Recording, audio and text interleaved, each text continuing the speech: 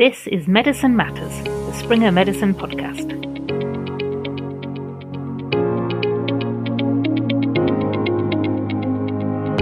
Treatment of EGFR-positive non-small cell lung cancer with tyrosine kinase inhibitors is one of the greatest success stories of the targeted cancer therapy era. The ADAURA trial tested osimertinib, one of the tyrosine kinase inhibitors, as adjuvant therapy in people with early-stage non-small cell lung cancer. Initial findings reported back in 2020 showed significant benefits in terms of disease-free survival and led to FDA approval. However, the effect of osimertinib on overall survival remained an important unknown, until the reporting of this secondary endpoint from the ADAURA study earlier this year. In this episode of Medicine Matters, Dr. Sri Ananda and Dr. Luis Pazares walk us through the trial findings and their clinical implications.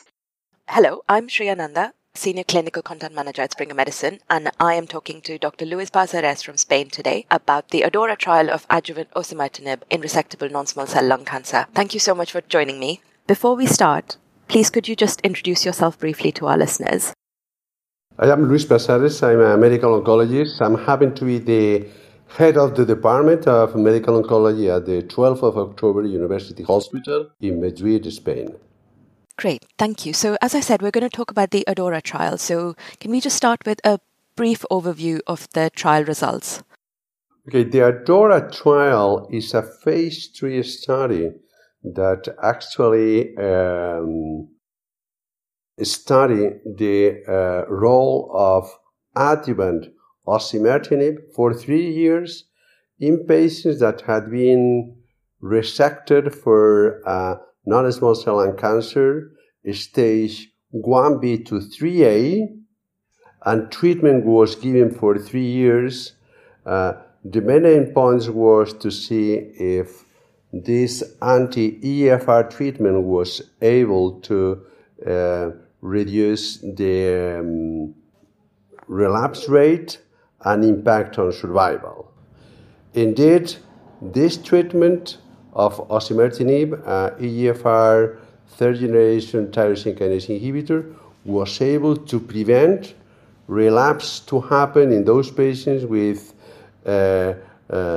resected non-small cell lung cancer and mutation on the EGFR gene, the classical mutation on exon 19 or exon 21, and it was reducing significantly the probability of relapsing, the hazard ratio being 0.2, that means a decrease in the rate of relapse of 80%, and was impacting, of course, in survival as well, as we have seen on a recent update of the trial in ASCO 2023, decreasing in more than 50% the risk of death.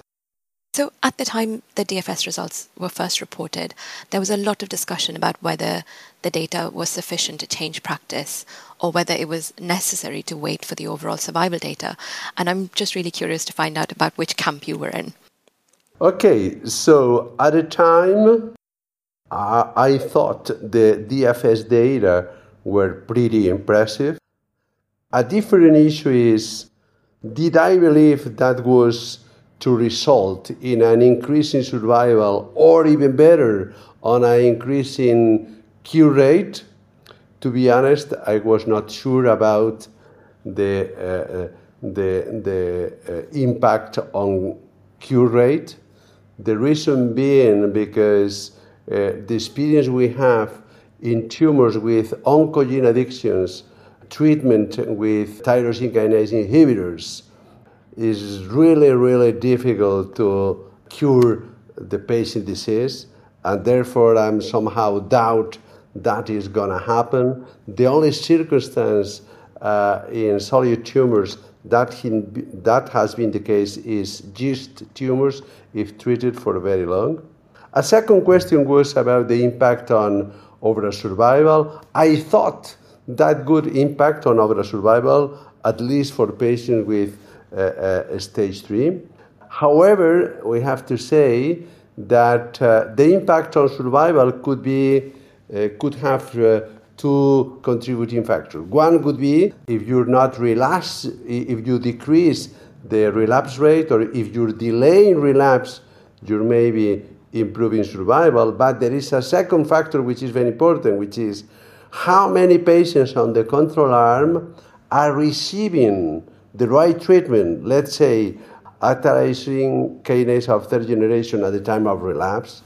And because of the design of the trial, not necessarily patients were to receive osimertinib at the time of relapse. And that could be a contributing factor for overall survival. So now we do have the overall survival results. What do these mean for patients and their physicians? Well, I think the data on DFS were very strong. So you're having a chance of relapsing being in the range of 80% at 4 years for patients that do have stage 3. It is really difficult to say this patient is not a candidate for a drug that is reducing so much the rate of relapsing. Even if you were not impacting in survival, it is important to prevent relapse, particularly, let's say, CNS relapse. Those patients with stage 2 and 3A, at 5 years, 30%, they do have a relapse in CNS. So decreasing the CNS relapse is also a very important endpoint. And if on top of that you're able to really improve survival, as is being shown on the long-term follow-up of this trial, I think this is very relevant for the patient, and I don't think we should deny that possibility of treatment for our patients. As you say, just excellent news for patients with the mutations. But then what do you see as the kind of main challenges to implement this therapy? Because I know testing isn't always done, for example. So I think the main challenge, as you said, is having proper genomic studies at the time of diagnosis. For example, since we have those results of the ADAURA trial, we are doing reflex testing for all patients, regardless the stage with non-small cell lung cancer. So those patients with early stage always inform of the molecular aberrations underlying their tumors, because that has impact in treatment. The ADAURA trial has been the initial proof for that, for EGFR mutant tumors, but I think there are some others that may be coming. So that is the main challenge. I think we have to do everything we can to ensure we have the result of the EGFR mutational profiling for every single patient in early stage, because we have to decide if the patient is not a candidate for osimertinib treatment for 3 years. And actually that leads very nicely to my next question, which is, obviously ADAURA, the treatment was given for 3 years. Do you think that is the optimal duration? Honestly, at this stage, I don't think we know what is the optimal duration. Based on prior trials, the ADAURA trial was designed with treatment for 3 years. It was thought that durations of treatment for 1 or 2 years may be too short. The truth is that looking at the shape of the curve, with some increase in the relapse rate after stopping treatment at 3 years with osimertinib, it has been hypothesized that maybe longer duration may result in further improvement of the outcomes. And indeed, there are trials already testing those hypotheses. So I think it makes all the sense to really study further durations, such as 5 years or so. And then what are the options for patients who progress on osimertinib? Is retreatment feasible?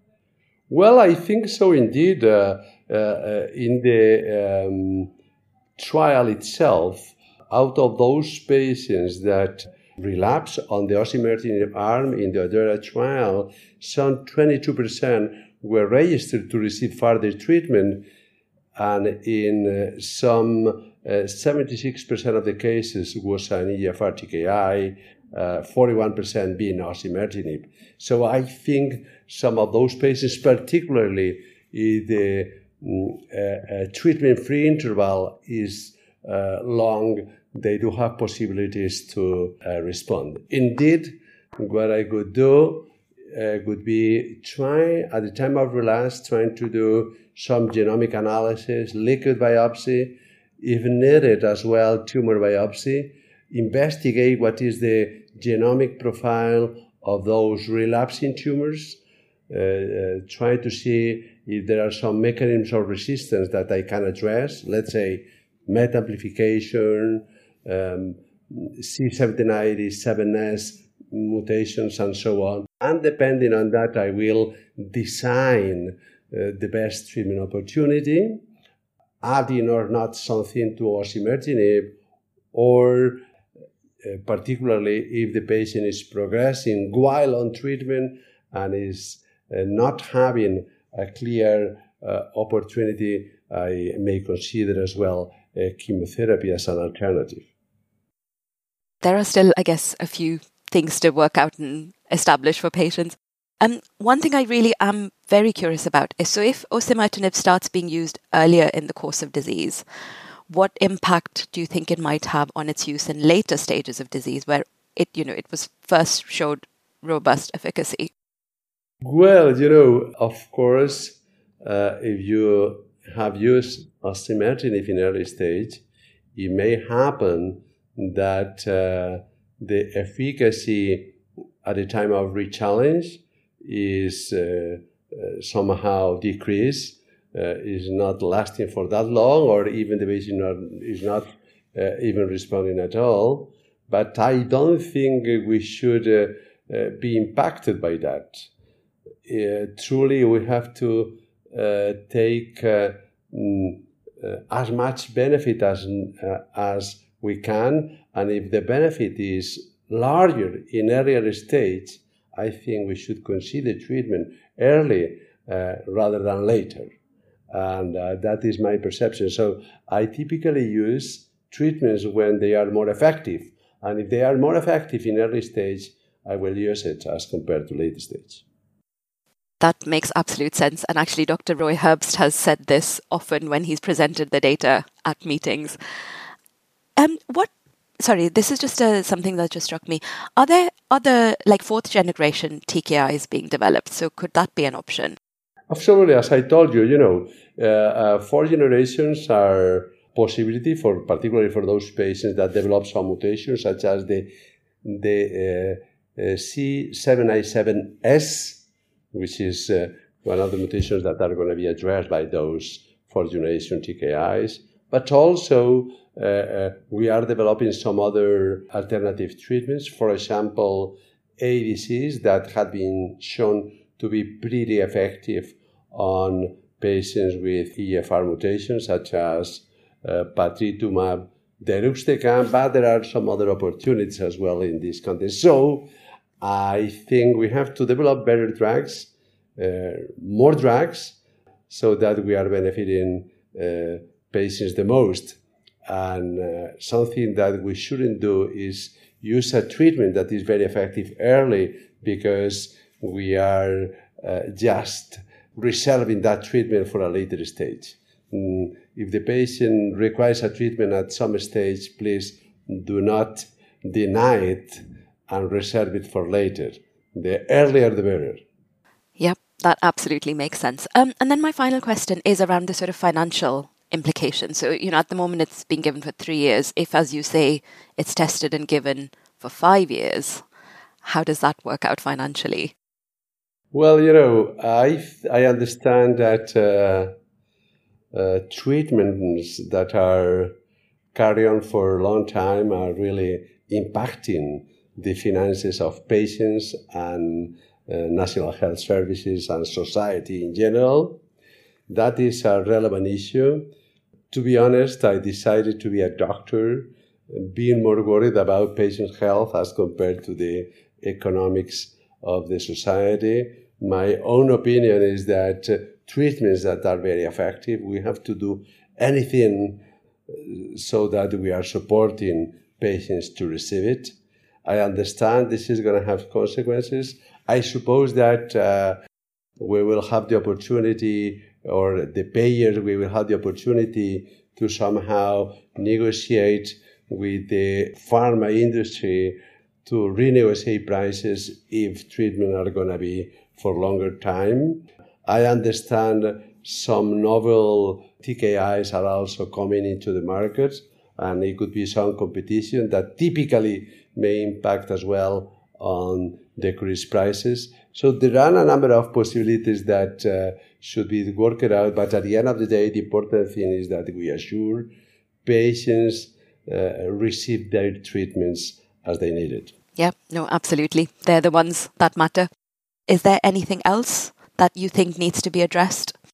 So, in this space, there are a number of things that should be addressed. I'm pretty sure that into the future, we will be a lot better in terms of predicting which patients are benefiting and which patients are not benefiting. In that sense, on the post-surgical space, likely when the MDR methodology is more sensitive, when we are able to really predict which patients are more likely to have micrometastatic disease as compared to the ones that do not have that risk, we will be able to guide the treatment, the adjuvant treatment, more carefully to our patients. And it would be nice to reserve, for example, osimertinib treatment for those patients that are truly at risk of relapsing, and maybe prevent unnecessary treatment for those patients that are not going to relapse at all. And likely ctDNA and measurements are going to be some of the tools that we will use into the future. Thank you so much for taking the time to speak to me today. I really appreciate it. It's been a pleasure. Thank you. This podcast is intended for healthcare professionals for their ongoing medical education and entertainment. It should not replace the professional advice of a doctor or pharmacist, and may not be used as a basis for diagnosis or any change to the prescribed treatment of disease. The views expressed by our moderators and guests are their opinions and do not represent the position of any third parties. The information given in the podcast is subject to change as the scientific field and clinical advances progress.